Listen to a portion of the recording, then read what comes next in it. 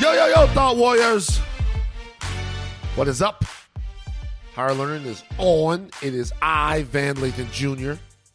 And it's me, Rachel Lynn Lindsay. Rachel, I'm fired up. I know. You are. What happened? You having a good day? I'm happy for you.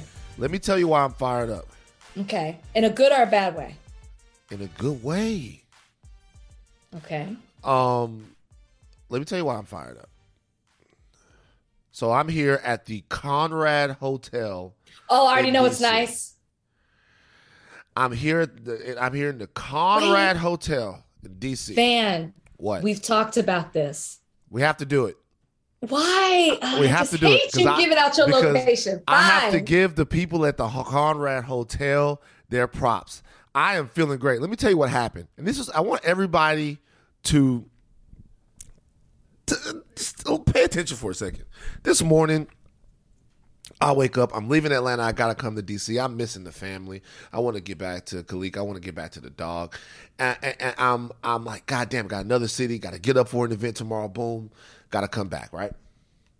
Not feeling so great. I get there. Short flight from Atlanta to DC. Get there. You know, the car's not there. It's all of this stuff. It's travel snafus. The first world problems, all of that stuff. Like travel snafus, whatever. But by the time I get there, I'm beaten down. I'm like, yo, I don't even get a chance to take a real nap because as soon as I land, I got to turn around and do the podcast. Boom, boom, boom, boom, boom. Get to the Conrad. I've stayed here before. I stayed here the last time I was here. I come into the room at the Conrad Hotel. It's a great hotel. Yes. You know? And I'm looking around the room and I'm like, what's going on in the room? Because I see different pictures that are in the room here at the Conrad Hotel. Yeah. This is one of the pictures that I see.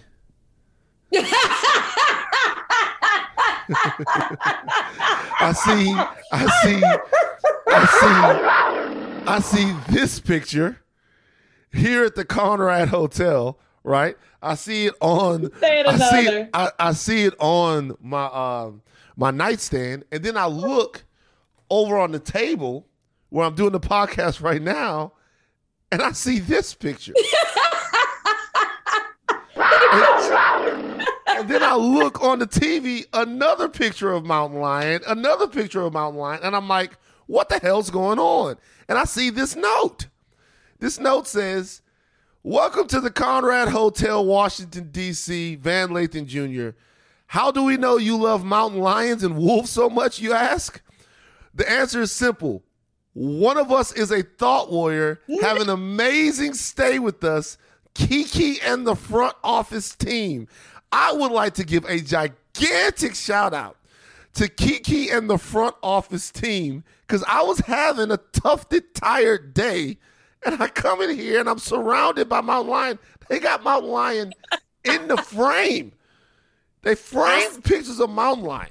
Those might be gifts. You should ask Kiki and them if you can take at least one of those home. That is so.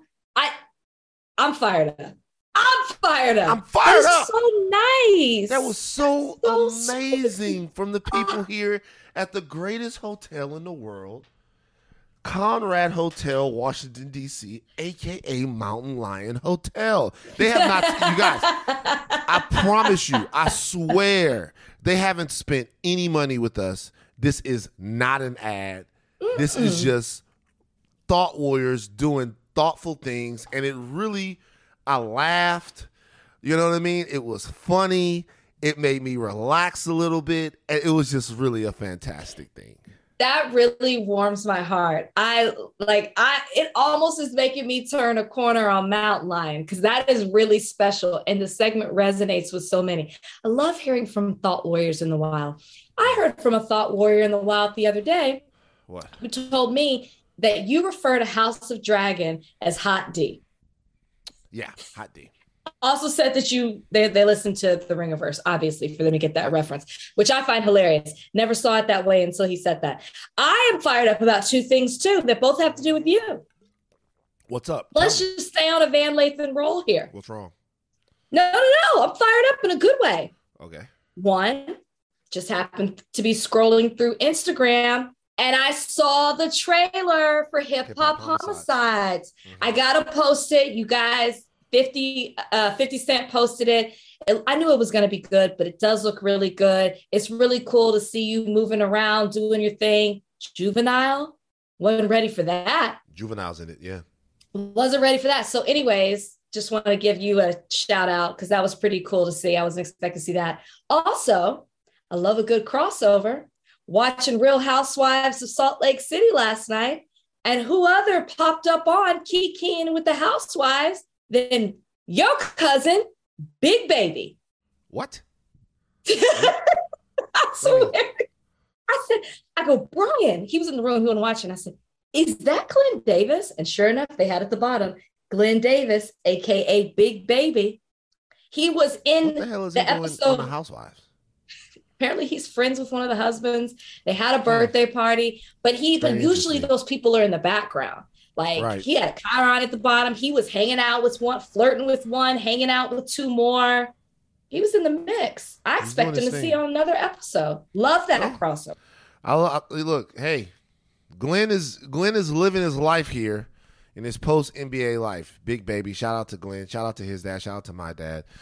But yeah, just fire up. You guys, it doesn't take very much. It doesn't take very much to like do a nice thing. I gotta do more nice things for people.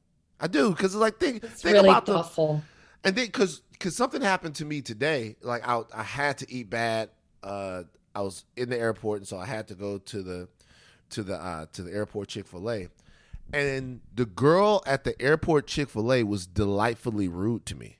I actually appreciated it because I don't like the cult of Chick-fil-A niceness. I don't dig it. I got up there to get the Chick-fil-A, got a small meal, like little kid's meal just to tide me over. Okay, not trying to go crazy. And I'm like, and she like, what kind of drink you want? I'm like, God damn. I was like, water? And she was like, okay. And I was going to wait where they call your name. And she was like, don't go nowhere. Oh. And I was like, what? What kind of sauce? I'm like, shit. Ranch? She was like, now you could go. And then I went over there and I waited for the stuff. I was like, you know what? Good for you. Good for you, sister. Like, you don't have to, you don't need to be on that my pleasure bullshit. Nigga, take your chicken and go sit your fat ass down and eat it in shame in front of the whole airport. You know what I mean? I needed that because I wasn't supposed to be eating that. That my pleasure. I wish she would have said, "Don't you think you need this? Don't you think you need some No. Not after. What'd you do today, Rachel? I worked. I had a couple of interviews. Went to the dermatologist. Sat in LA traffic. Came here. You know. As you say that, I feel like a new bump is. Don't touch it, man. Don't touch the bump. You shouldn't touch it. You're not supposed to touch it? No, because it's oil. Like, you don't want your dirty hands in the area. No. You got some rubbing alcohol?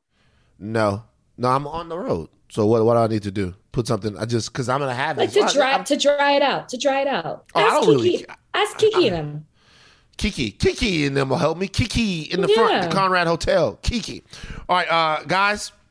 This is enough pleasantries. Normally we give you more pleasantries, but we gotta get to the podcast, okay? Because we gotta talk about some stuff that's going on.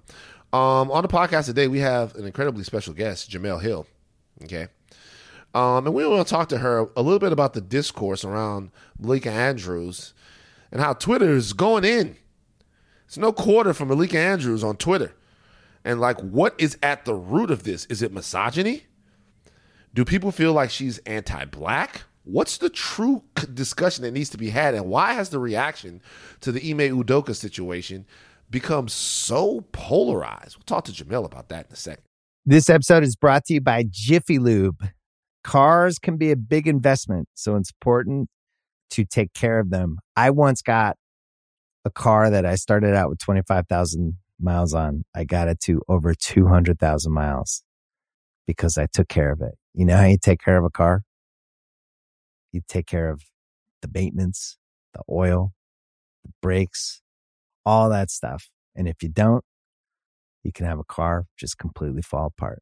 When your car needs maintenance, head to Jiffy Lube. They provide automotive excellence at speed.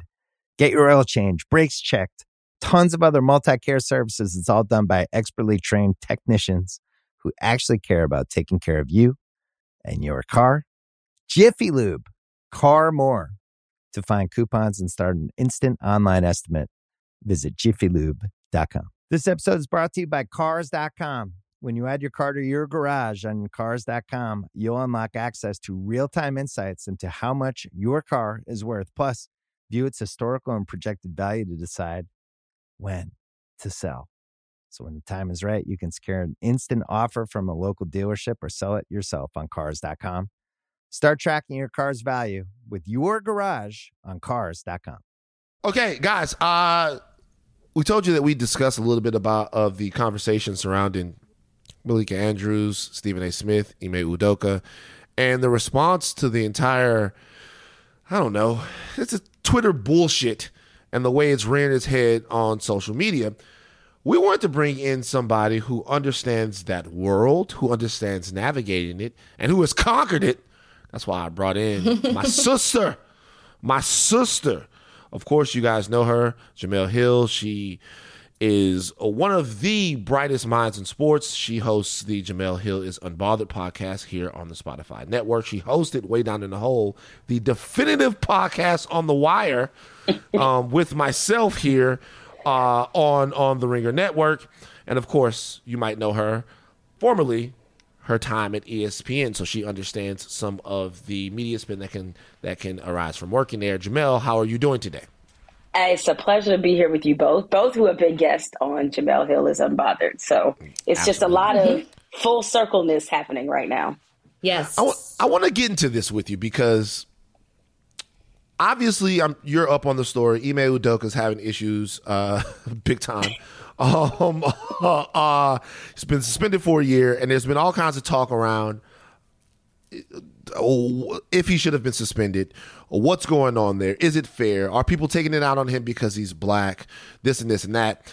And it's led to some discussion at ESPN, notably between Stephen A. Smith, Malika Andrews, and then later on in that same day, Malika Andrews and Kendrick Perkins. And people are coming at Malika Andrews for this, saying that,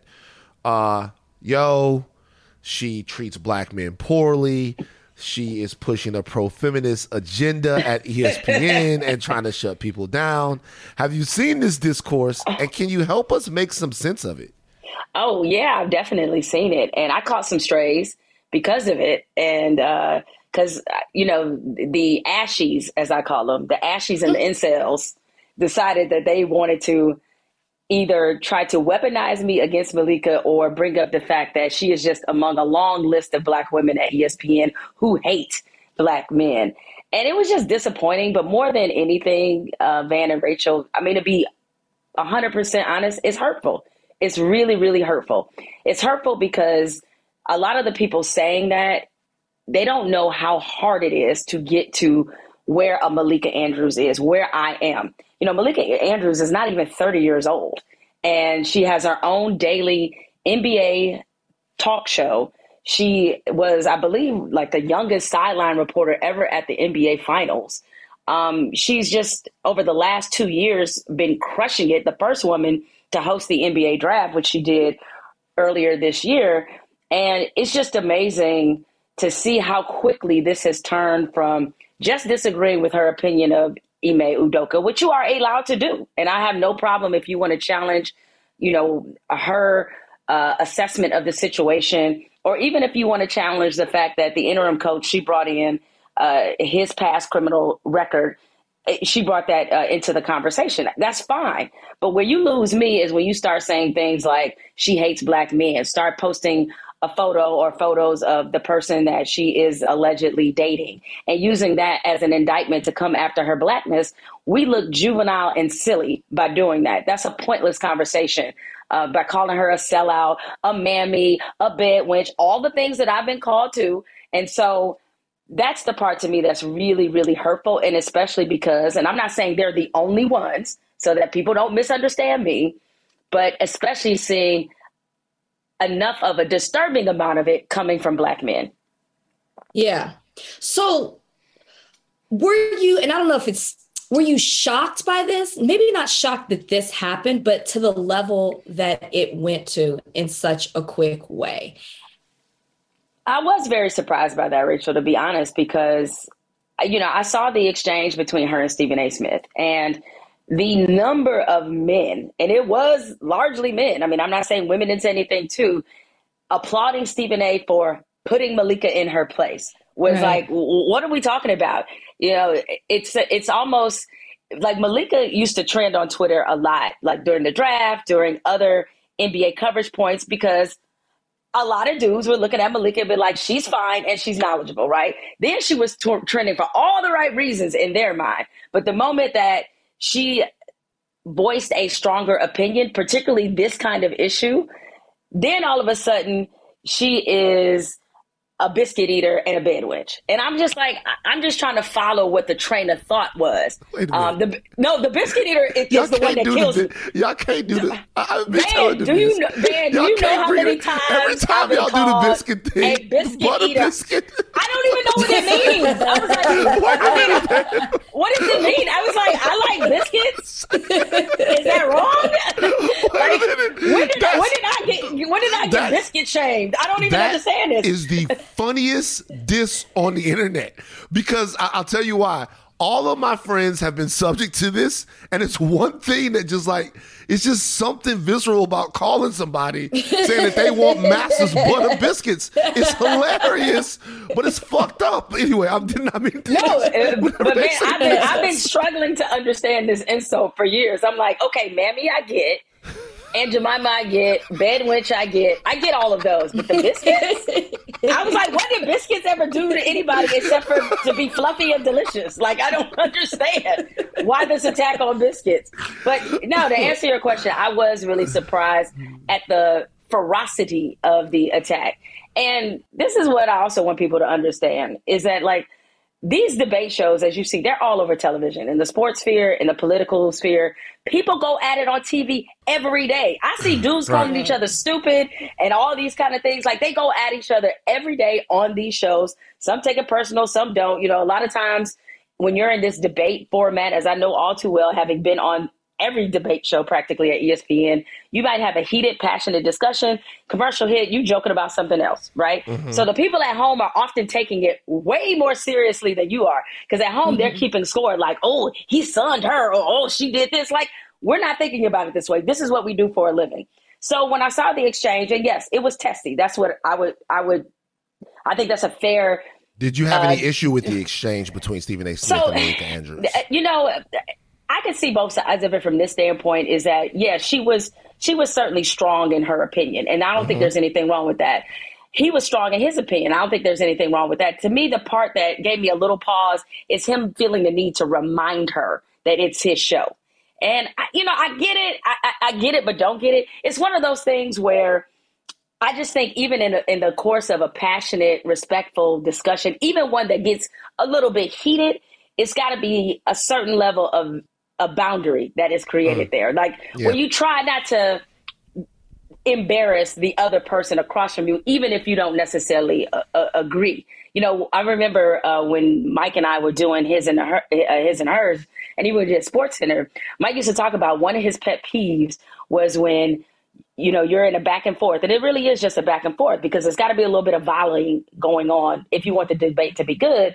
And it was one person in particular that was an ESPN personality who, whenever somebody would just try to volley back and forth, he'd be like, wait, let me finish, and hold up his hand.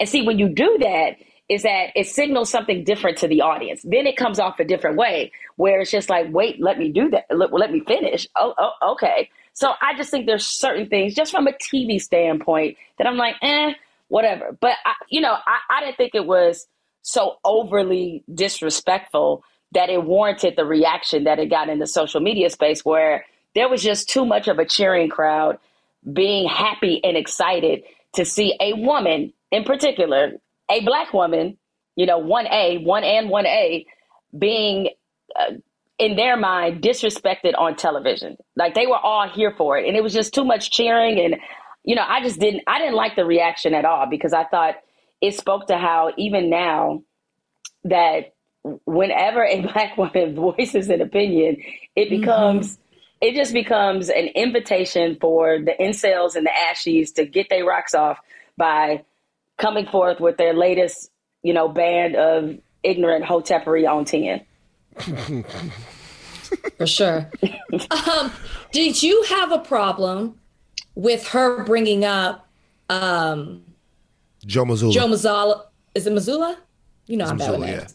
Yeah. Joe Mazzulla's past arrest. Do you, because I feel like we talked about that on the show before, of a journalist reporting something. I think it was around Kobe when we were talking about it. A journalist reporting something and then having to bring up something that they did that doesn't necessarily have to do with what the topic is, but they're bringing up something from the past.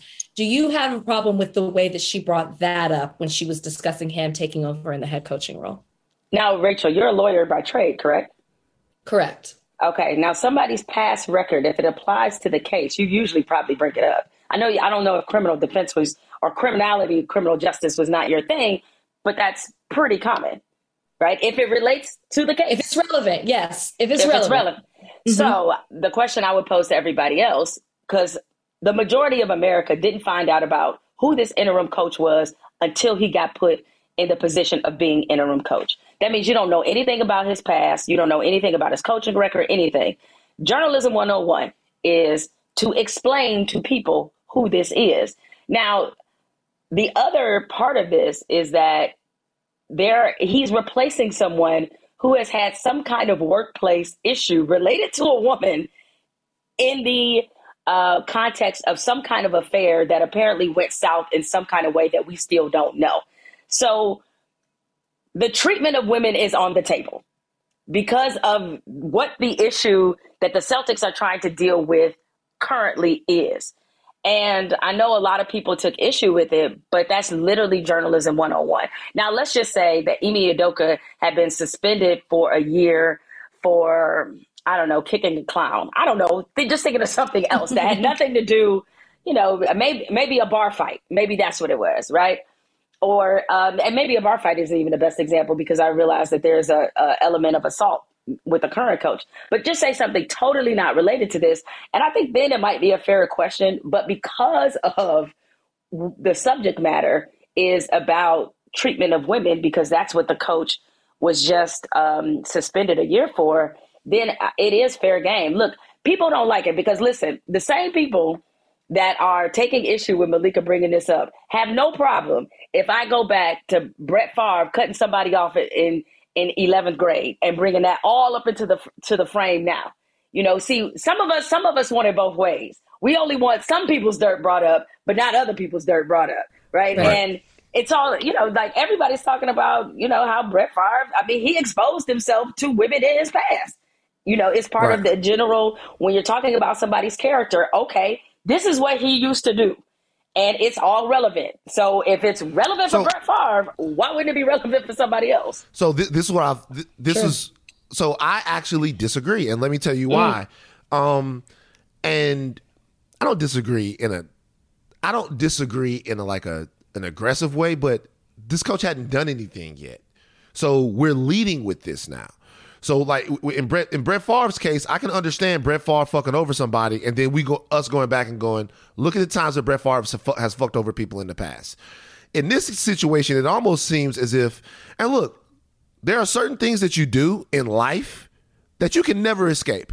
Like I tell my younger brother, Big Sean said it in one of his rhymes. It's like, my grandmother told me it only takes one time to fuck up your whole Wikipedia. I tell my little brother, I was like, just make mistakes, but make the right mistakes, because understand that there are certain mistakes that you just cannot live down. And one of them is always going to be in any way putting your hands on a woman. So I'm not going to cry in any way because that was brought up. You know what I mean? It's something that you do, and then you're going to have to answer for it by two decent people for the rest of your life, the way that it goes. But in this case, the first thing, like we didn't even meet that guy. We met that aspect of his life before we met anything else about him. And so I don't know if that's true, man, because I'm going to be honest, like I didn't even know about what you're discussing. In terms of his past, that was like, I read about it in a story And it was not even in the first 4 or 5 graphs. Like, I didn't felt like I don't know if the conversation necessarily, I would disagree that it's leading with. I think it's a part of the context of. Yeah, so I don't know if that's the first thing And she didn't lead with it. When you have to think about how she said it. She talked about him, and then she said, just to note, and she added it at the end before she let everybody else talk. I get that. Just to note, this is how he fucked up in the past. Like, when I say this is the first thing we know about him, I'm not saying that she said that first. What I'm saying is, like, nobody really knew him. And even when I heard that, I was like, okay. Interesting. Now, if you're him somewhere, you might be feeling like, God damn, I just got kicked in my nuts from something. It's like the entire thing. I could see people being like, fuck, and especially just to be real with you. And this, for me, this could be the toxic part of me. It's just, I don't know very many brothers from where I'm from who don't have some sort of past. And I think sometimes what they want, particularly from people in the Black community, is they want second chances. They want opportunities to move forward and prove that they're not the same people they were when they made mistakes in the past. Now, like I said, sometimes you don't always get that. But I think to see if that were somebody who was white who did that, everybody would be like, oh, look at the white person bringing up this, blah, blah, blah, blah, blah. But to see that it was a Black woman, I think that some people were like, fuck, why she did him like that? So let me ask you this. Does it matter to you because of, like, if it doesn't matter to me. I just can see. No. What I'm saying is, like, I do think it is worth noting because of the situation the Celtics are in. Like, if Joe Mazzulla, if this wasn't related to a violence issue against a woman, like, again, I'll just use the same example. If he got into a bar fight in college, I don't think Malika would have brought that up, to be honest. And I think as a reporter, I probably wouldn't have either. But now he did, by the way. He had an assault charge. Yeah, he did. I know he did. Yeah, you're right. He did. But it was like two. It was two separate incidents, correct? If I'm not mistaken. Yeah. Y'all can correct me. So maybe bar fight. God, that's right. That's a bad example. But let's just say it was just a bar fight, right? And that was it, and nothing else was on the table. I think I don't know if she would have brought that up, because now what's in public discourse is, how do the Celtics treat women at their organization? Because that's what this Emi Udoka situation has created, is people wondering. They're like, okay, so he's having, apparently, according to reports, a consensual affair. According to one report, he was making unwanted comments about the woman.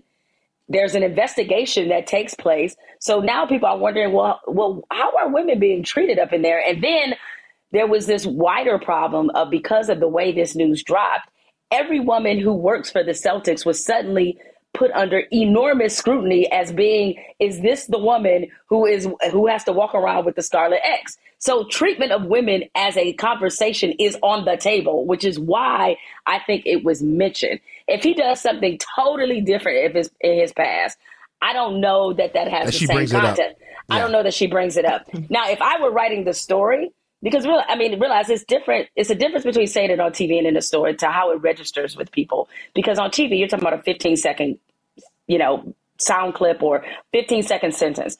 In print, if you're starting off and you're saying like, hey, Joe Mazzulla, he played here, he coached here, he's been in the NBA here, and here. But things haven't always been as smooth.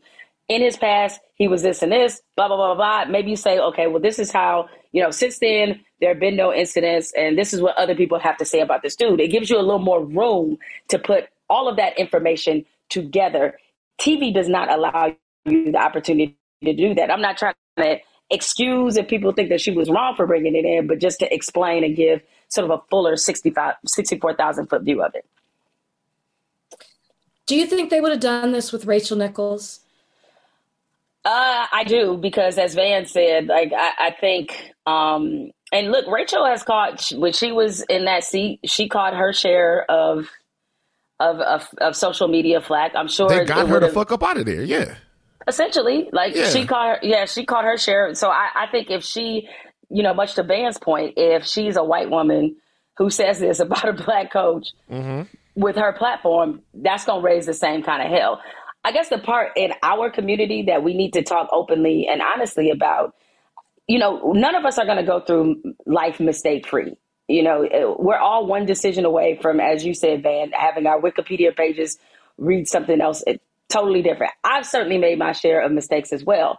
But as a community, we have to be able to put certain things on the table without everybody being called a sellout or a mammy. Like, we just got to get past that, right? And listen, I fully am making room for the fact there are definitely some people in our community who deserve that label, but they deserve that label for a long track record of things. And so suddenly, people trying to say Malika the new stage deal. I'm just like, y'all don't even know her. Like, I know Malika, okay? I know Malika since she was a reporter at the Chicago Tribune. I know Stephen A. Smith. I've known Stephen A. Smith for 20 years. So I can, say both within that dynamic of what looks like contentiousness. I'm sure Stephen A. was not like, let me figure out how to knock this woman down a peg or two. But the fact that so many people are reveling in that dynamic is just weird behavior. And unfortunately, it just shows kind of the price you pay if you are a Black woman in that position.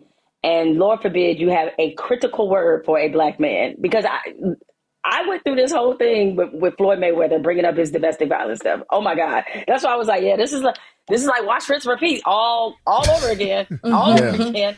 And the level of the Floyd stands, they up there in terms of top 5 worst. Up there. Do you know what the interesting thing about Stephen A. Smith, though, is that he does have a track record of being less than cordial or appropriate when discussing women on First Take. He does. Like, remember, like they suspended him back in the day because they did. It happened. Like, they suspended him back in the day when he intimated that maybe you shouldn't provoke an athlete into hitting you. This was based after the Ray Rice situation, and he got in trouble.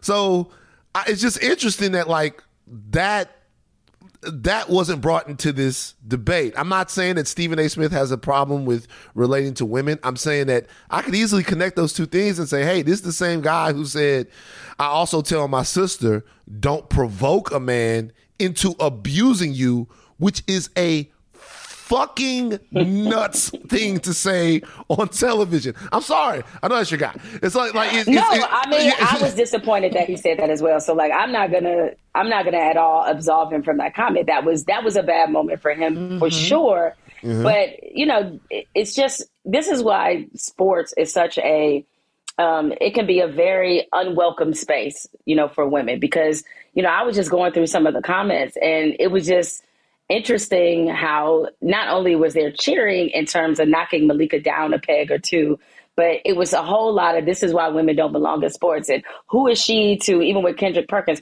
who is she to challenge Kendrick Perkins and Richard Jefferson? And she's never played, and all this kind of stuff, and all that noise that most of us who are in the game have heard that our entire fucking careers. Like, that's not a new insult, my man. It's not new. I've heard that shit my whole fucking career. I know I didn't play. I got it. Okay, I didn't black out at that time. I was in the NFL and fucking missed it. I already know. Okay, and I'm like, as I often say to them, your ass didn't play either. You feel very comfortable telling me how to do my job, and you yelling at your TV, acting like you know more than Patrick Mahomes too. So I guess we both in the same boat. But the difference is, I'm actually getting paid to give my opinion, and your ass ain't. So it is what it is. Don't get me started. I love it. By the way, we are going to, Jemele has an amazing book coming out later on. We haven't got a chance to read it yet because it doesn't come out for a little while. We're going to have her back on the show to talk about the book, but we wanted to just real quick plug the book. You got to get as much out there as you can. My fellow memoir buddy in the struggle. Like, you got to plug the book as much as possible. It's called Uphill. If they show video of this, you can see it right behind me. Got the copy strategically placed, and it's out October 25th. Available for pre-order now wherever books are sold. And I won't even hold y'all up. And I'm sure, Van, you had the same idea as well. It's like, I'm trying to make the New York Times bestselling list, so I need y'all to buy the fucking book. Buy the book. Y'all always talk about how down y'all are for the cause, and then y'all be go buy the book. That's it. Go buy the book. Buy the book. Buy the fucking book. All right, now look. We gotta let you go. Thank you for the insight. Thank you for coming on. Thank you so much. If you had advice for Malika Andrews that you could give her right now, last question I'll ask you, what would be your advice? Because I'm sure it must not be easy seeing your name trending, seeing people bring up your personal life, seeing people call you a bed wench, butter biscuits, the whole nine. Biscuit eater. Biscuit eater, the whole nine. What would your advice to Malika Andrews be? Well, my advice would be for her is just to do what she can to protect her peace. You sort of have to wall yourself off from it and have even more faith and confidence that you're doing the job that you were supposed to do. And I would also tell her that this is the ebbs and flows that you go through. Those same people who are blowing up her mentions now, calling her all those names and criticizing her, pushing their own anti-Black agenda, since everybody got an agenda, pushing that on her, that all those people in 3 months will either have forgotten about it or be like, oh, Malika's great. This is part of the territory that people love you one minute and they hate you the next. So you can't get emotionally invested in either side of it. Right. And so, because you have to know that one day it'll disappear and people will find something else to fuck with you about. And you just have to have this really unshakable confidence that you are doing what you're supposed to do. Because all the people talking shit about you cannot do what you do. Yeah, word up. That's Jemele Hill. Jemele Hill is unbothered. Is on Spotify. You guys, we got to get Jemele some Brussels sprouts. Oh hell no! Yeah. We gotta get Jemele. We gotta get Jemele some Brussels sprouts. When I come back, because maybe we could. Because I think we might be doing that in person. We might be. That's gonna be in person. Brussels sprouts taste test. Have some Brussels sprouts for me. We're gonna do it. Oh, because Brussels sprouts are the devil's food. That's why. No, only communists like Brussels sprouts. I'll make some. Terrible. I'll make you some. Nah, that's not what we're gonna do. That's not what we're gonna do. We're gonna go with the sure thing. All right, Jemele, thank you for joining us. Bye bye. Okay, Rachel, Hurricane Ian is really battering Florida. So triggering for me. Have you seen any of the footage coming out from? No, I mean it's almost unreal, right? Like you see it and you're like, is this actually happening? And to hear the stories of, like I watch the coverage, but I try not to watch too much of the coverage because it just it's so sad to see people's homes underwater, their cars, all their belongings. I mean, people on top of roofs, people trying to save animals. It's just. And I was listening to the mayor of St. Petersburg talk today, and he was really giving a warning about, well, first he was saying how, it's been nice to see that, the way that politicians in Florida have been approaching this, or people, who have the power to do things are being very bipartisan with this, because they're realizing so many people are suffering. So many people are going to be displaced. And of course, they're also talking about how it's after the storm passes through that it's really dangerous because people don't have power. Power lines are down, water's everywhere. You can't really assess the damage and see everything. And there's just so much danger lurking in the waters. But he also talks about climate change and kind of a wake-up call if people really need to pay attention because what's happening is so devastating, but it's not just a one-off. And if each person doesn't do their individual part to take care of what they can do for the climate to try to stop these things from happening or be a better person when it comes to taking care of, the environment. This is just the beginning of it, is what he was saying, which I thought was interesting. I mean, he was on Morning Joe, so it made sense to, I guess, have that conversation. Well, I don't think it's actually the beginning. I think we're past the beginning. These storms are getting more aggressive. I guess what you mean. I guess I can understand. At the beginning of the entire shift is what they're saying. And I remember even when Katrina came through Florida. It was it weakened. Then it hit the Gulf, and it was like just on steroids. The water was so warm in the Gulf always that a storm really, really gathers a lot of steam. And as we see these waters rise, or in temperature, we're going to see more storms that are incredibly intense, and that once every 3 to 4 year storm is going to become a once every year storm. And then that once every 3 to 4 year storm is going to become even more of a mammoth and a behemoth than it already is. It's so exhausting sometimes litigating the merits of climate change. It seems like something you shouldn't have to do. And it's just like this sinking feeling when you look at everybody down there. When you think about people dying of politics, and if you do any history, you know that politics is probably the leading cause of death in human history, at least civilized human history. So, I don't want to bleed too much over into that, but I do want to let people know that on our social media, we're going to have up resources where you can help out, because the people that this truly affects I saw this one video with a guy and his McLaren was floating in the water. Did you see that? I saw that. Okay. All due respect to McLaren float dude. I bet he's going to be okay. That sucks that your McLaren is floating in the water, but McLaren float guy is going to be just fine. Unless he won the lottery and then went out and put all of his money into McLaren. He doesn't have any insurance, then he's fucked. But like McLaren float guy is going to be okay. Well, but this is what I mean to say by that. What I mean to say is, as much as that sucks, there are people that aren't going to be able to replace cars that aren't McLarens. We're talking about cars that they're not stunting in, cars that they need to get from point A to point B. And those are the people who are going to need a lot of help in the aftermath of Hurricane Ian. I'm not minimizing what McLaren guy is going through. I'm just saying we have to keep our minds on the fact that sometimes people lose everything and they can't replace it.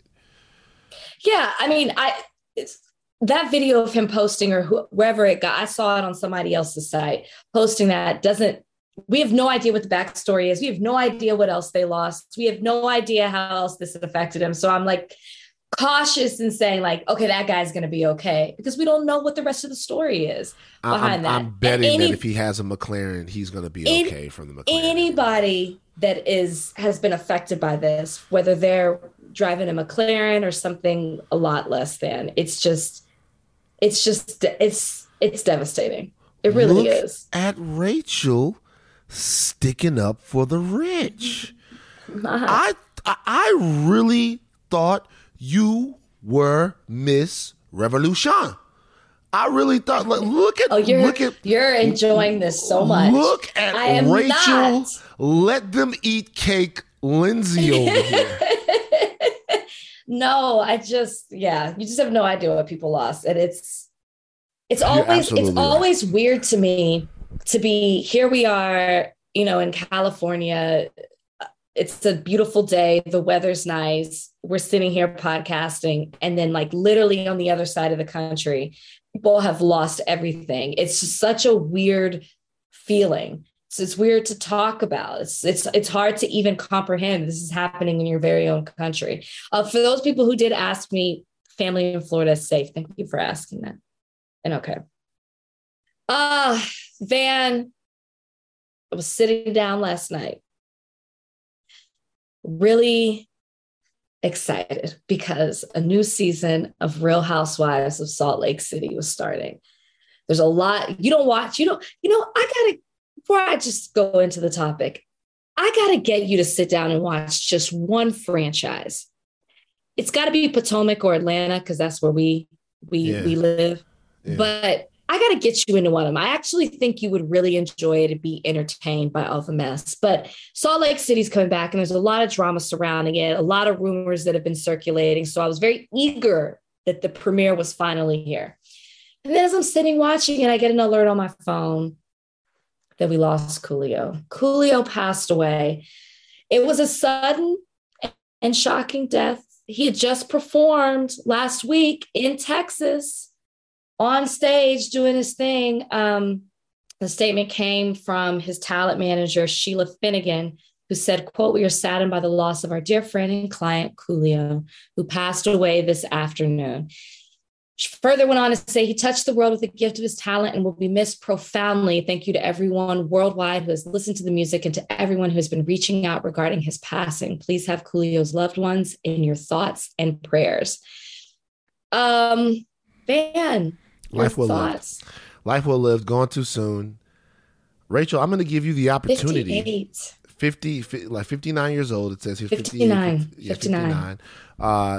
Had some amazing. I'm going to give you the opportunity to walk back the notion that Coolio's death interrupted the beginning. No, I didn't say. No, you misinterpreted Donnie, that whole thing. Donnie, jump in. Didn't it sound a little bit like? But Donnie, see, he's laughing. Donnie, didn't it sound just? Did I know I that's not use what the you word meant. interrupted? I know that's not what you meant. But why is Donnie laughing? Didn't it sound a little bit like Donnie? Go ahead and tell her. The point. Yeah. Okay. Go ahead and tell her. I'm gonna have to go back and listen to this. First of all, did the lights go out? The of your lights room? just What's went happening? out. That was Coolio. The Conrad. That was Coolio. No, it felt like it didn't feel like it in the moment, but retroactively looking back on it, it felt like you do that. No, the point was I was looking forward to this the whole night, and then I was like had such joy sitting down and watching it, and then I was sad when I got the alert that Coolio passed away. That's the point of the whole conversation. Like I was in one mood, and then that changed my mood. I was really sad to see that he passed at such a young age. That was the point. Put a poll out there. Thought warriors. No. Polish jackals. Did you really think I was saying that Coolio's death interrupted? I don't think we need a poll. I want to make sure that we're clear. Oh my gosh. Yeah. So that's the thing. Van just gave you the opportunity to clean it up, clear it up, so that there's like no confusion. So there's no way that anybody could think. You know what I mean? Because we're talking about Coolio, and you started off with the Real Housewives, which, by the way, it's not the only time you did that, because we talked about the Real Housewives before. So it's like it's top of mind. Yeah, it changed my mood. I was affected by seeing that he passed away. So suddenly I was like, "Whoa, Coolio!" And Donnie, you got in his head, which you're probably going to get in everybody else's head. Listen to this, because Donnie said he was fine, and then you brought that up, and he was like, "Oh, well, maybe it does sound like that." Here's the deal. This is what I'll say, and this is it's hard to describe for people who don't really know just how big Coolio was in the mid-90s. Like, Coolio was the man. I don't think so, because I think we're looking at Gangsta's Paradise, right? But I'm talking about Fantastic Voyage. Come on, y'all, let's take a ride. Don't you say a word, just get inside. We about to take on another kind of get, because you can't have the hop if you don't have the hit. Grab your gat with the extra clip and like that was my shit. Kick it. Yeah, that's the ticket. Ain't no bloods, ain't no crippin', ain't no fools in the party set tripping. Everybody got a stack, and it ain't no crack. And it really doesn't matter if you're white or black. I loved Coolio. It was upbeat, life affirming rap, but not always. He had a song called "Too Hot," where he remade. I think it was was it a Kool and the Gang song? What's the Too Hot? Who made the original Too Hot? So yeah, that's cool. Yeah, a Kool and the Gang song. Where the song was actually about like sexually transmitted diseases. You know what I mean? Oh. And then, of course, he hits big with one of the biggest records in the history of hip hop. Coolio gives us Gangsta's Paradise from the goddamn Dangerous Minds soundtrack, which, by the way, the song Gangsta's Paradise is a character in Dangerous Minds. They Neil dropped the song so many times. We did a rewatchables, Dangerous Minds, Shea Serrano, Bill Simmons, and myself. And the song plays so much. It's a character in there. Huge record. Won a Grammy for the record. Gigantic record. Should have won Best Original Song at the Academy Awards, if you're asking me.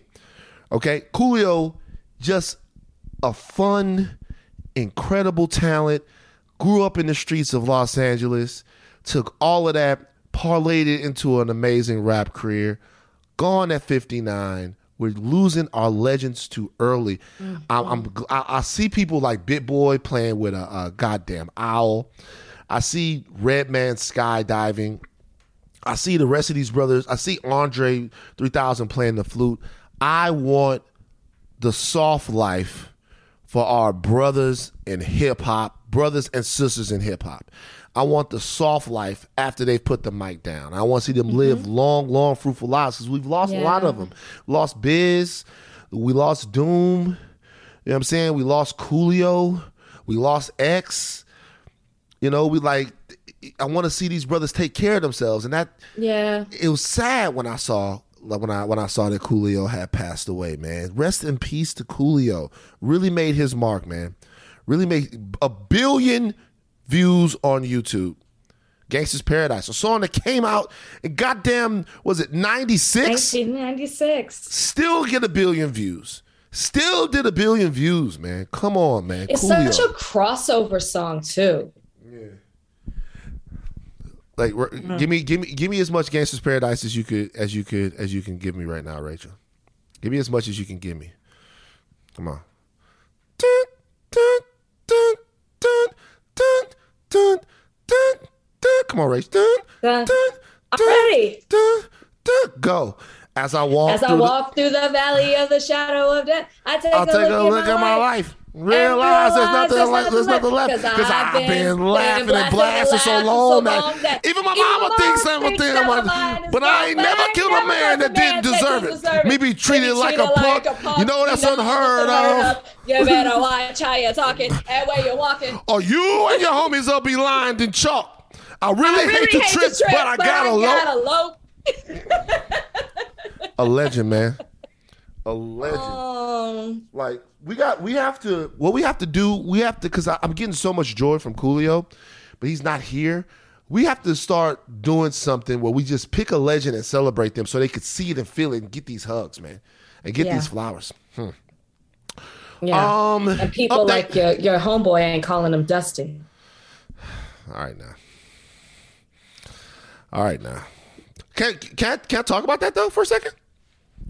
Can I talk about that? Okay. Sure, so obviously academics said that some of the hip hop founders are dusty. Okay. Let's talk about this for a second. And I really mean something here when I say this. Obviously we would want younger brothers in hip hop to speak better when they're talking about their elders and people who have paved the way. Because that's just basic respect. See, there's two different, and this kind of relates to the Coolio thing. There's basic respect that we want to have for people who've paved the way in anything that we're doing, right? There's basic respect for our elders, okay? There's basic respect for people who have sacrificed and paved the way. And then there's like cultural respect and all of that stuff. All right. There's something else there, though. I really thought about what Axe said, okay? What I thought about was the fact that Ack represents something there. He represents a very specific programming that comes from mainstream hip hop. And the programming is, and I don't mean that, I'm not about to be a guy that blame hip hop for this, but the programming is very specific. It's like there are very specific markers to being a successful hip hop mainstream character. One of them is money. The other one is influence. Then you got women. Then you got, so I would say money, women, power. And I mean, now even the quality of music kind of is not even as big a deal as it used to be, right? For sure. And the image. The image, right? And the kids think that everybody that's trying to get clout and everybody that's trying to be lit and everybody that'll do whatever they have to do to make a buck and everybody that'll do whatever they have to do to get noticed, they think that because that's what we told them. So we told them, and when I say we, I mean, I grew up listening to rap music that said, if you ain't got the change, you ain't shit. If you broke, you ain't shit. Like broke boys don't deserve no pussy. I know that's right. Like all of that stuff, like that's on both sides of it, right? Like we have put, so when he sees them and he sees somebody that literally sat in their basement digging through records and creating an art form, the art form, whether or not you could rap or whether or not you could do all of that stuff, that don't matter to some of these kids. Like what matters to them is, what do you have to show for it? And I think that attitude culturally is rat poison. And that needs to be litigated and discussed way past what Axe said. How we view and value people. You know what I mean? How we view and value people, and how our culture takes care of its elders. Obviously, Charlamagne said some of this, but I'll tell you something like that.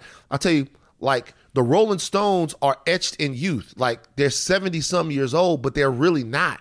Mick Jagger right now is the same age he was in 1967. Sure. And that's because the music and the songs are timeless. Hip hop is so it's so stuck in, like, it's like right now could Jay-Z have a tour as big as the Rolling Stones performing records from 2000, 2001, 2002? Probably not, because we look at aging in this a little bit different. So we have to look at the longevity of this culture and the longevity of these guys like Coolio and like X, so they don't burn out. And I'm not just talking about burning out in terms of passing away. I'm talking about how do we take care of them? And everybody's been talking about, how do we take care of them and how do we honor them? Because all too often we forget about them. And a lot of the hip hop guys in their 40s that you see carrying on Instagram right now, a lot of the ones you see getting involved in every single different cause, going viral for doing stupid shit. A lot of them that's trying all of these wacky ass new careers, that's doing all of this stuff, they're afraid you guys are going to forget about them. That's what they're afraid of. Like, they're scared that one day they're going to be looked at as the old dusty guy because they spent a career telling you that the old dusty guy sucked. Pac said it. Nigga looking like Larry Holmes, flabby and sick. What was Larry Holmes? An old champion past his prime. There's no greater sin in hip hop than being past your prime. And I was actually shocked that so many people were surprised that he had that outlook. Of course they feel like that. Of course, like we told them, the OGs in hip hop told them that in order to be the man, to be a man, the dude, that nigga, there were certain things you had to have. And if you look at somebody, like, I don't give a fuck that you were spinning records in the park, 1977, and I don't give a fuck about that. You ain't got no chain. You don't have no IG model. You ain't got no cool car. Boom, you out. And like, I feel like that's not what Academics was saying. I feel like I missed all of that.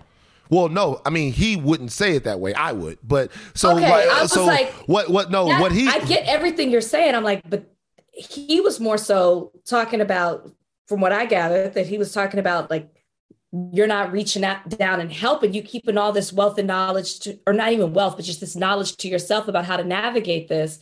And you're not passing it down to these young folks. They're making the same mistakes that you guys did back in the day, or maybe they didn't, but they're making these mistakes now, and you're not passing down the knowledge. Like, well, that's what he said after. The first thing that he said is, every time I see one of these hip hop legends and pioneers, they look old and dusty to me. And that part of it is the part that a lot of people clip. Now, the reasons why they're old and dusty is he's saying that there's a cycle of usury that exists in our culture that we are having trouble breaking away from. That's obviously true.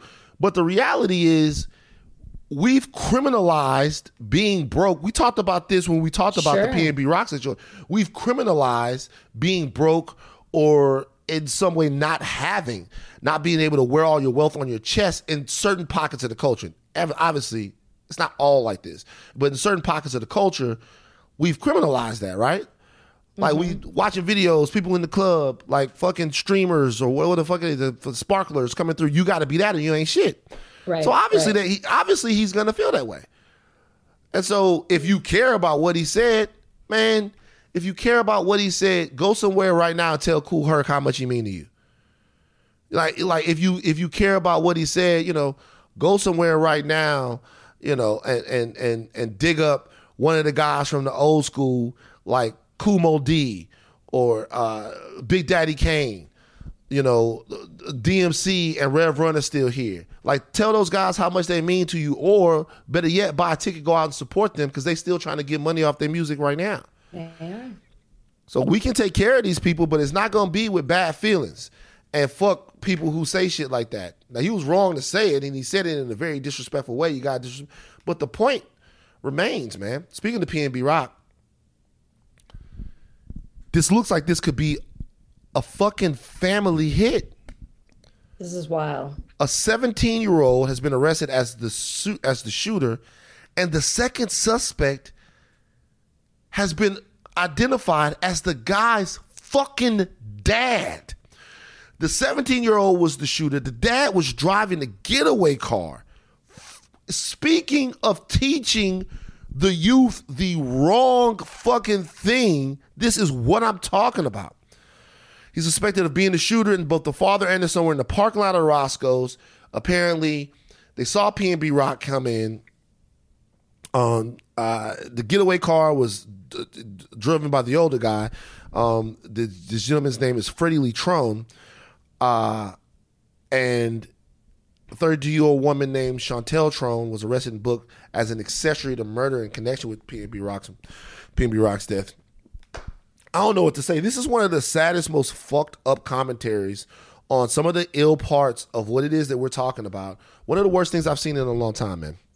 Well, and the woman whose name is this accessory, she shares their same last name. I don't know how she fits all into this, but she seems like she's a relative as well. Yeah. I was shocked when I saw this, because when I saw this rolled out, I just saw the picture of the old man.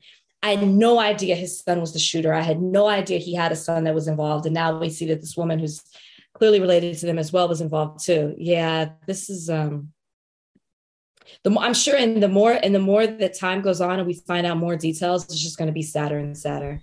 Yeah. Obviously, this should have never happened. But happened. The challenge to a lot of brothers and the OGs in the game, and I'm not painting everybody with the same brush. The responsibility that we have, and this is a father failing his son. This is a father failing his son. If this is true, allegedly, this is a father failing his son. For what? For the chain on the neck of another brother. Gotta do better, man. Gotta do better. We have to talk about this stuff more as well. Did you watch the Dahmer show? I can't get into it. I started it. I hear people like you talk about it was so good. So I was like, let me sit down, let me watch this. It's a tough watch for me, but I also just don't like it. Yeah, you're not wrong. It's very difficult to watch. I'm not going to lie. Made me very angry. So I haven't finished it. Yeah. Made me very angry. I finished it. Yeah. Made me very, very angry. Very angry. The Dahmer show is in a lot of ways sensationalist, but in a lot of ways it is a scathing indictment of a failure of systems and the minimization of black people and their fears in America. And this was my era, like when it was 92, when all of this stuff was going down. And so it was the biggest thing on television. It's all over Geraldo, all over, all of that stuff. But it's so much deeper than even I remember as a kid, Sure, of course. Yeah.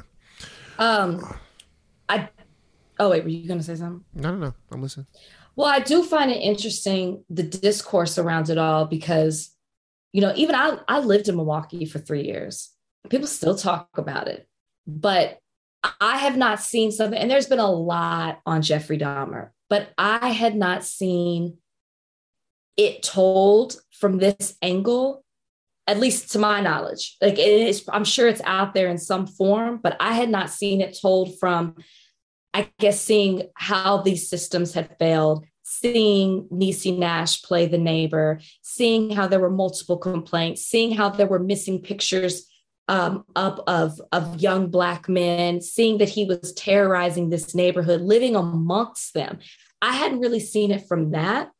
And so, because when I saw that this was coming out, it's like, why do we need another one of these? That really was my thought. Why do we need to see this again? I understand true crime. I like to watch true crime as well. I'm not in it like that, where I'm listening to podcasts and reading books and stuff, but I understand the fascination with it. But we see Dahmer's been told so many times, Ted Bundy's been told so many times. We almost seem to sensationalize these serial killers in such a way where they're celebrities, even after they've died, they've passed away. But I did find it interesting from up to the part that I watched that this told it from a side I had not seen before, and almost as if it was to shame the police system, to shame the way that they treated the Black people in that community and the way they handled this case. They fumbled the case. Jeffrey Dahmer should have been caught so many times. It's like sorry. Oh, what are you gonna say? It's like what? The what we talked about with the young woman where they didn't believe her story, and then somebody ended up dying. She was sexually assaulted, and then somebody ended up he ended up murdering the next person. Black woman, and it's still happening. Black woman. Yeah. You know, you have a black lady living next door to him. Is that the police in the thing?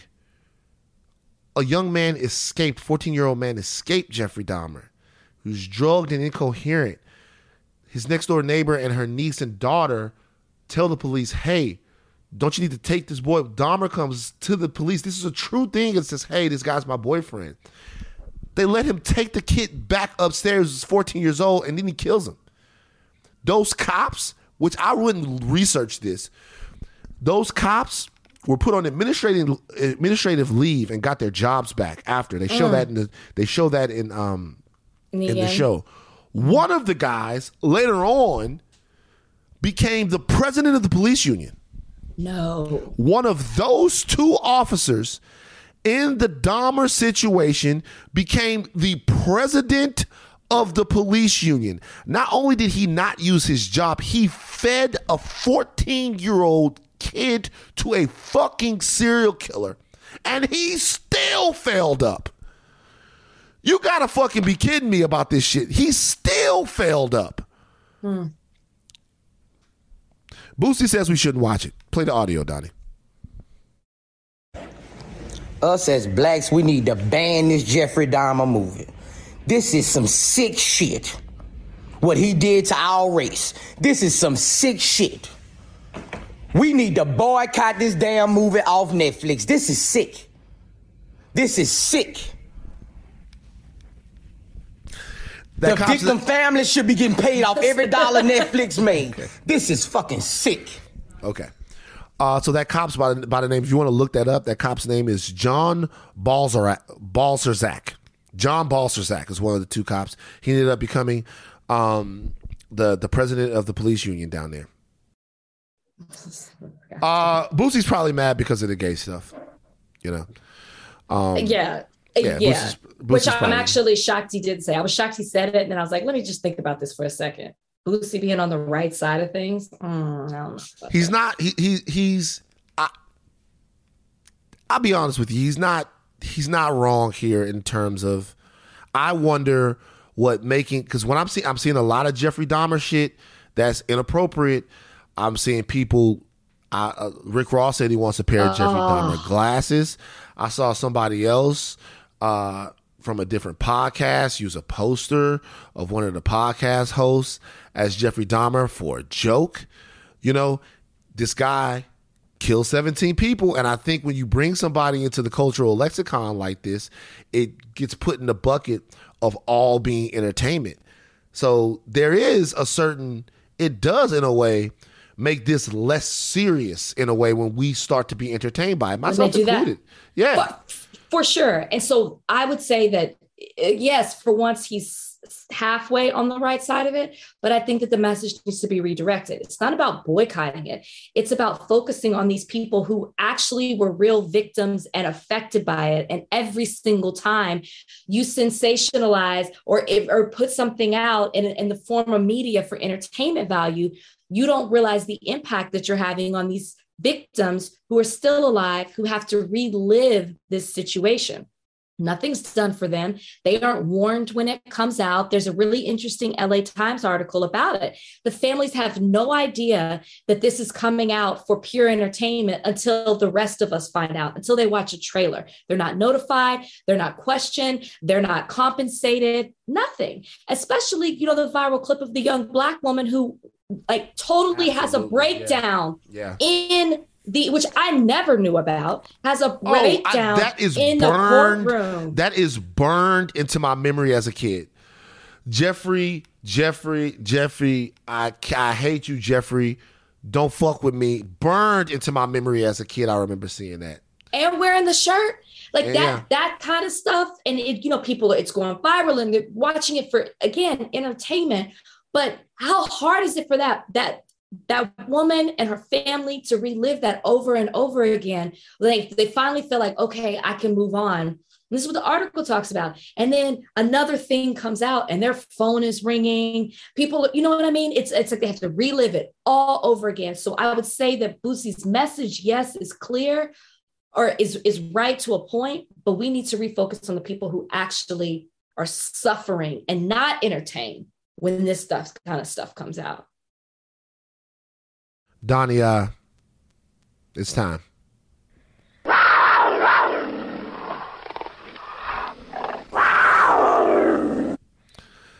I've heard you guys. I've heard you. I've heard your call. The call of the wild. Okay.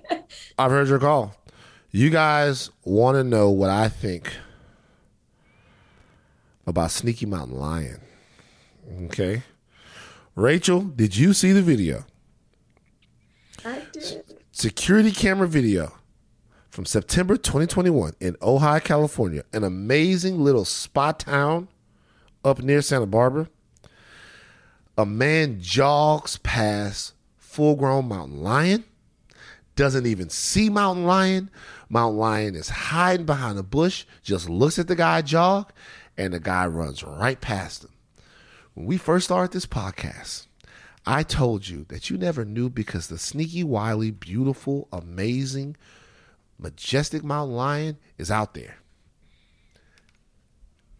Is this not, one question for you, a perfect example of what I was talking about when I'm talking about mountain lion? Man, it's terrifying. You realize that I don't hide because of you. There isn't a bush, a hill that I don't really look at. And ever since we started this conversation about mountain lion, where I'm like, there could be one. I don't have a stick. I'm always thinking of what would I do if something happens to me. Yes, Van, you have succeeded in ruining something that people in LA love to do. You have ruined this for me as a newcomer to Los Angeles. And seeing a video like this, I mean, that guy has no idea. No clue. And still might not. He doesn't. He that dude doesn't know. Now, that dude has no idea. Is this an ignorance is bliss situation?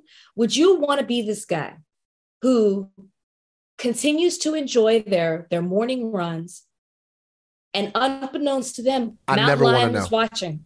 I never want to know. I never want to know. As long as it never touches you, you never want to know. I don't want to know. I agree. I never want to know. If I'm that guy, I never want to know. Which is why it is so infuriating that you have ruined the experience for me. I'm trying to help you. See what I'm saying? You never want to know. No. I didn't need your help. I never want to know. But you know what? We have to remember, though. We have to remember that mountain lion is not the enemy. Look at this beautiful. I love him. Look at this beautiful. It just came to me. What?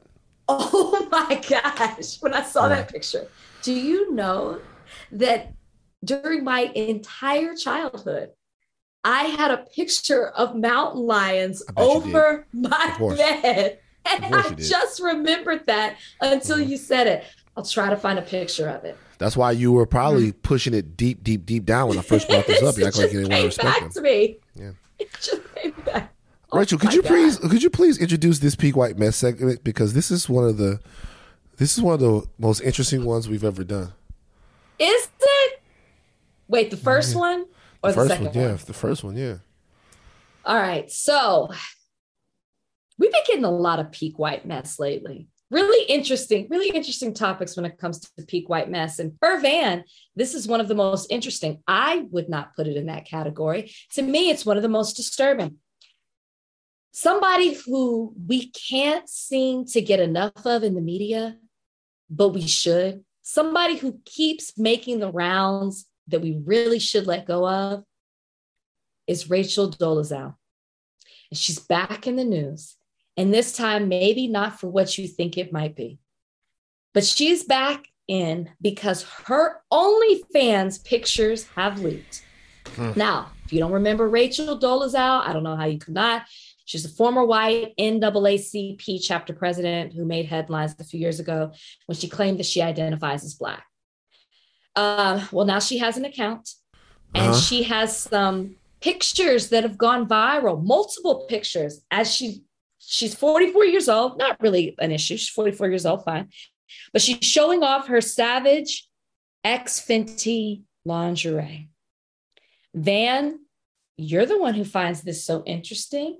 What might be so interesting about it to you? By the way, you can subscribe to her page for $9.99. No. Okay, first of all, a couple of things. This is wrong that people have leaked Rachel Dolezal's OnlyFans. This is wrong. Agree. Should never do it. So first of all, leaking somebody's OnlyFans, this is supposed to be paid for content. This is wrong that they leaked Rachel Dolezal's OnlyFans. Okay. This is interesting because it's another salvo in the Rachel Dolezal conversation. Gotta end it. And I gotta be honest with you. I know I say that too much, but the Rachel Dolezal situation has never been as cut and dry as people wanted to make it seem. Why? Because there's always a gray area. Logically. So Rachel Dolezal said that she identified as Black. Yes. How do we know that she didn't? Like, how do we? I don't think that's the question or issue that people had. She might do that. Right. So I guess my thing is,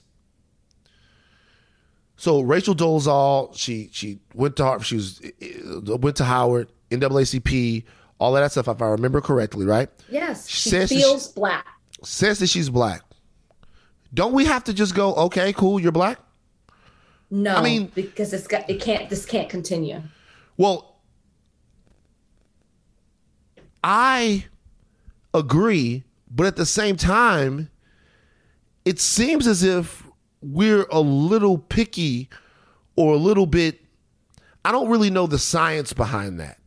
I don't know the science behind anything. All I know is that I try to be supportive of people when they identify as something.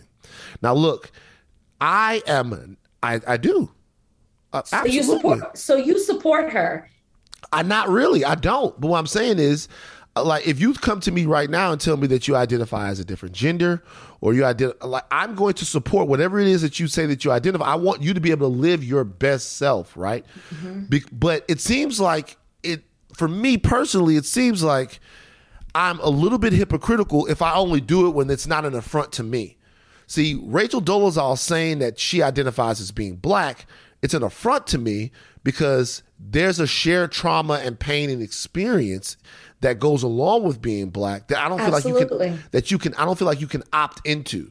It's not that I don't want you to be Black because being Black is awesome. It's like, I don't want you to be Black because you can't just turn on everything I've had to deal with. But at the same time, I don't know how that logic jives with some of the other things that we discuss. You know what I mean? And it's not a one-to-one. It's sure. Really, it's not a one-to-one. But I feel like if she says she's Black, I kind of got to like not give a fuck about it and not make it a big deal. She's appropriating go ahead. Anybody who says that they feel Black doesn't know what it means to be Black. That's not Black. That's not Black. No. But what if someone says I feel like a woman? Then are you as a woman? Can you then say to them, hey, well, you don't really know what it feels like to be a woman. I'm a woman. I can tell you what it feels like to be a woman. You don't know what it feels like to be a woman. So here's the thing.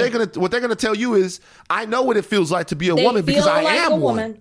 Yeah. They feel like they're a woman, and then they go through the actual change of being a woman. Not all the time. Not all the time. At all. Not all the time. Like sometimes, but not all the time. So and by the way, you guys, this is a 6th grade conversation. Please give some grace. I'm not at all I'm not comparing the two things in function. I'm comparing the two things societally. I'm not comparing the two things in function. And functionally, I'm not saying that, hey, this is the same as this. Because gender and sexuality and all of that stuff is so complicated, right? It's so complicated that it gets down to almost theoretical levels. You know, it's so complicated, right? It's very, very nuanced. Race is a social construct that we've made for the purposes of racism. There is gray area to Rachel Dolezal's claim that she's black. There's just, to me, there is. It's annoying, but it's true. And even in this situation, Rachel Dolezal is out there. I would want to know why she feels black. See, like, she says it, she identifies. So my question to her would be, if she was sitting right here, why specifically do you identify as black? If I heard that, then I could answer her more specifically. That's what I would need to hear.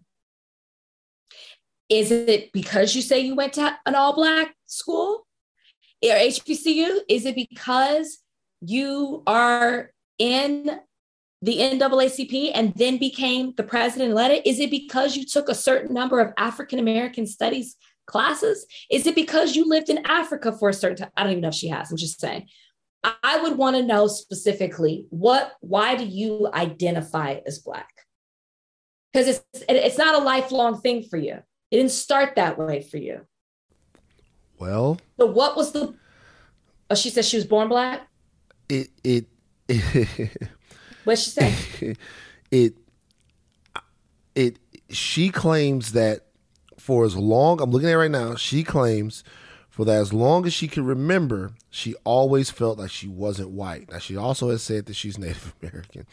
But okay, see, you just discredited her already. But look, all of the stuff that she's done in the NAACP and all of the African American study stuff, that's because she feels black. She's an ally.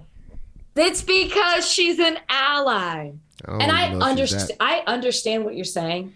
And I definitely see the argument being made of the gray area. But but then you just threw in there that she says she's Native American. Like, She was raised by fundamentalist Christians in the foothills of Rocky Mountain. She said from an early age, she describes being fascinated with Africa and African American culture. When she was a teenager, her parents adopted 4 African American teachers. And she says, while I was teaching my siblings about black culture, I began to feel even more connected to it myself. I began to see the world through black eyes, and anything that had to do with blackness or Africa always grabbed my attention. Look, I'm not saying that I'm not offended by Rachel Dolezal, because I am. I'm just saying it's great. What's the term? I can't think of it off the top of my head, where it's in your blood and you feel a certain way because trauma exists. Like, it's in your DNA. It's called something. I think it's sort of the E. It's called something where, like, the trauma that your ancestors dealt with, it's in your DNA, it's in your blood. And so it's the reason that today in 2022, you feel a certain way because of the trauma that your ancestors felt. Rachel don't have that. It's called something. That sounds like some Dr. Umar shit. Shout out to Doc. Sounds like some Umar shit. Like, you feel epigenetics. Yeah. Thank you. That's exactly what it's called. Epigenetics. That's exactly what it is. Okay. She definitely don't have that. She ain't black. But it's just interesting, the grace. And even in this, so everyone's making fun of what happened to her was wrong. Yeah, sure. Rachel Dolezal has an OnlyFans. It looks as if that Rachel Dolezal is doing yet another thing to draw attention to herself. I personally believe that if she leaked her own OnlyFans, well, I know a lot of people think that she did, that's wrong. But if they took her OnlyFans pictures and put them out there, it's wrong. Then they're kind of victimizing Rachel Dolezal again. I feel like we should have been... Again? I'm telling you. Again? I'll be honest with you. I feel like we should have at least been willing to have the conversation. Get her on the podcast. I will. You do it. I feel like we should have at least be able to have the conversation. Because once I'm again, gonna take a sick day. I want to give people space to identify as whatever they want to identify as. But I just want to know what how do you do that? Like, I don't consider her to be black. I don't. But I'm not going to kick her in her ass. But you want to get, if she wants the space to be black, you want to give that to her. I'm sure that she's not alone. Yeah. I'm sure. And let that catch on. Let it catch on. Be niggas everywhere. We got 3 different topics here on the nigga word. We got, I got to play this real quick. Donnie, give me we got 3 different topics on the word nigga. White people still not learning, but I got to let y'all hear this. This is the video, you can see it on the internet, but this is actually a salesman that comes to a black man's house.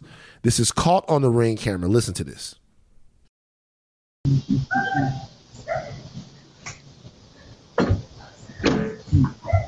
Hello.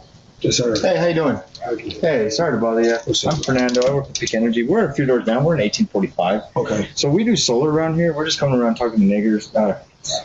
Sorry, dude. Neighbors. I apologize, man. I know. No, man, that wasn't even...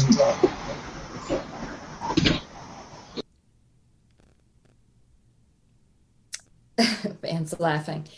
I think this was fake. You do?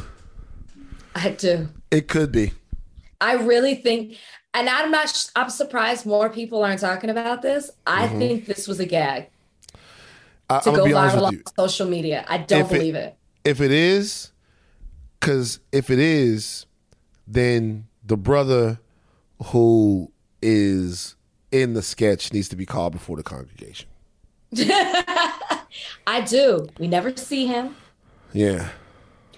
I mean, and then I guess the energy company that's in the area or that he said he worked for, they're like, we don't work in that area. He wasn't even wearing a shirt. Have they said that he doesn't work for them? Yeah.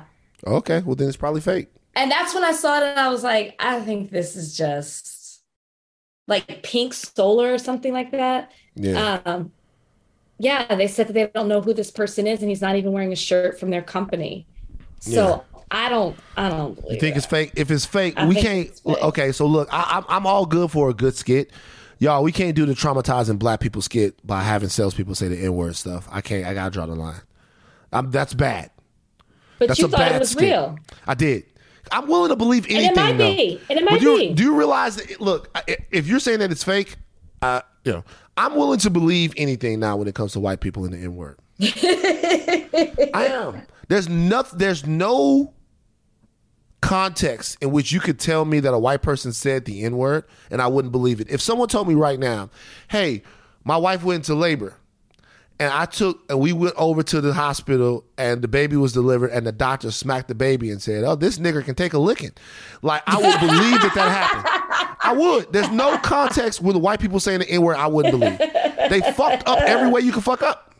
So funny. All right, mailbag. Donnie, go. Mailbag time. Time to read your letters and then we'll reply to them. Oh, it's mailbag time. Write us with your queries and we'll chime in. All right. The first one is from Damar Samantra on Reddit. They ask, what is a conspiracy theory that you believe to be true? Ooh. Rach, you got one? No. I got one. Go. I'm willing to believe that the moon landing never happened. I feel like I've heard you say that. Have we talked about this before? I'm not saying that I full on believe it, but I'm willing to believe that the U.S. faked the moon landing. Why? Lots of reasons, man. Lots of things. Never went back to the moon. You know what I mean? What's there's something about the wind? Politically, the wind blowing, the flag, whatever. Politically, the fact that the space race was was existing simultaneously to the arms race, and what that stuff did, how it allowed the United States to spend billions and billions and billions of dollars because everybody had such national pride. And I'm just willing to believe. I'm willing to believe that we never. I'm not saying that it's true. If you for $1 million, we went to the moon. If it was $1 million on the table, but I'm willing to believe the conspiracy theory that we never went to the moon. You don't have one that you believe in. Bigfoot. I fuck with Bigfoot. I think he's real though. See, I don't even think that that's like a conspiracy theory. I think Bigfoot's real. I just don't think that we made up Bigfoot. I think that Bigfoot's out there, you know, and or he was out there. Or he was out there. That's what he was out there. I love Bigfoot content. You ever see Harry and the Hendersons? Of course you didn't see it. That's actually what I have seen. Oh! I loved Harry and the Hendersons. I love Harry and the Hendersons. Like Harry and the Hendersons is so sad at the end when they have to make him leave and he doesn't want to leave. Harry and the Hendersons good. Like I love Bigfoot content. So Bigfoot, okay, Bigfoot's good. Okay, another one, Donnie. Come on. All right, next one is from Danielle Frayling on Instagram. She asks, what trend went out of style that you wish came back today? The little military things on your shoulders. Remember that? When they had the little military things on your shoulders in like 2008, 2009. What do you call those? Epaulettes or something? I have no idea. You don't know what I'm talking about? I know what you're talking about. I just don't know what they're called. You remember that era? Remember that era when we had those on your shoulders and the shirt? You don't remember that era? Yes. No, I'm agreeing with you. I just don't remember what they were called. I used to love those. I had several different shirts with those. What trend? They've all come back. I keep thinking style, and I'm like, all of the style ones have come back. I can't think on questions today. I don't know. You're failing. Because all I can think is style. And I'm like, all the shit's come back. I want those to come back. You have one? You want to answer for me? Did you have any of those shirts? No, I didn't. Okay. But I would like those shirts from like I feel like they are starting to come back. Shirts from like the 60s that were like tight and they were like a kind of like a cotton vibe to them. It was like a collar shirt that's tight, short sleeves. I'm describing it and I'm picturing it, but I'm not describing it well. You're describing a polo. So what? No. It's a collar. No, let him keep going. It's a specific it's a collar shirt that's polo. It's a collar shirt that's tight. I feel like you know in the Temptations like psychedelic? TV movie. Oh, yeah. I know what you're talking about. Those 60s style shirts. You can wear it with a chain. Yeah. They're polos. Donnie, but I can see you rocking that. Niggas, mad niggas wear those though. If you're an activist, you wear those shirts. That's the kind of shit that activists wear. Activists like to dress like they're from the 60s. But you know what I know what you're talking about. Like sometimes they got the little V in the front. You know, like that. Yeah, they got the collar. Yeah, but mad people wear those though. And by the way, with your everything hair, comes back. With your hair, that's the type of shit you should be wearing. For sure. Yeah, I gotta find me one or a couple. Yeah. Now I'm gonna get you some of those. What size shirt are you, Donnie? A medium. A good medium. A good medium. What does a good medium mean? What's that? Like a medium that's not too big. I'm kind of a slender guy. So and I feel like those have to be kind of form fitting. I'm kind of a slender guy. I don't have a weight problem. I don't have flappy titties, whatever. Move on to the next one. All right, next one is from Cantaloupe Steve on Reddit. Cantaloupe Steve asks, what was the biggest adjustment you had to make when moving in with your partner? Everything. Yeah, man. Move on. Move on. Everything. Yeah. All right. Last one. Thai Comedy on Instagram asks, I feel like this is an easy answer. What's easy worse, bubble guts or migraine? Bubble guts, million percent. Bubble guts. Migraine like, you can lose your debilitating. shit. Yeah. Yeah. Actually, can I be honest with you? I prefer diarrhea. But here's the thing. With like a bubble guts, it's rumbling, diarrhea, like you got to get there fast. With a migraine, you know what I mean? Like, and you might not make it. But let me ask you this question though.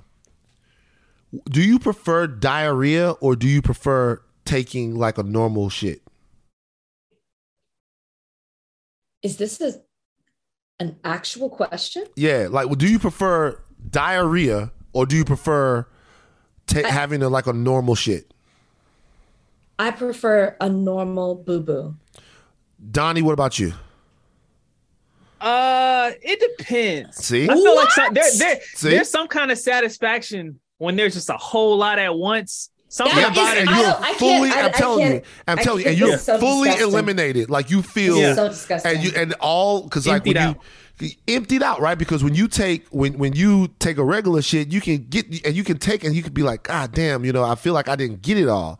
And you can feel still for like, but with diarrhea, all the gas, all the water, all of this is just out.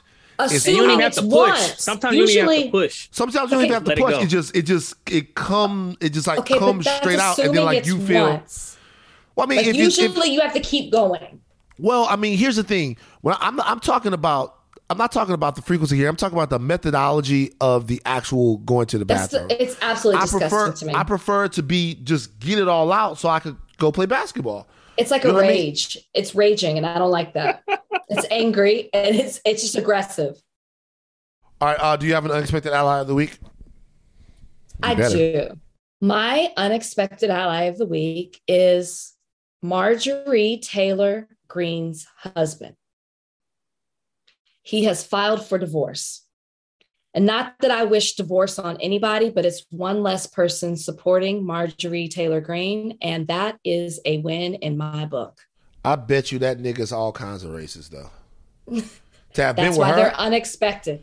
Or maybe he can't take it. Maybe he's had enough. We don't know.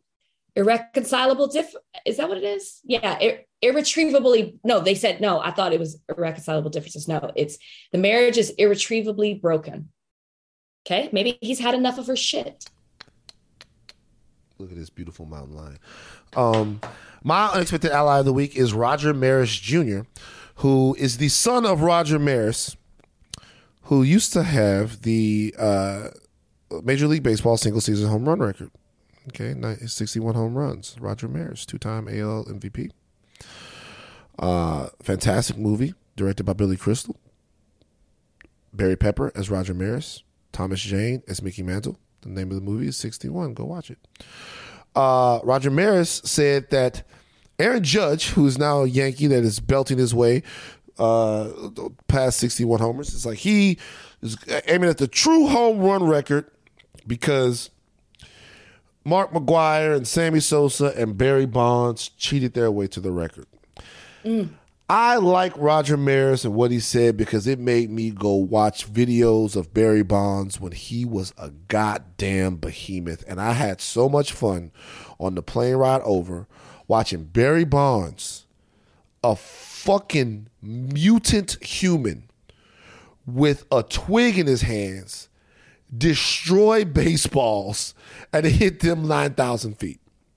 I hadn't watched Barry in so long. He was unfucking believable.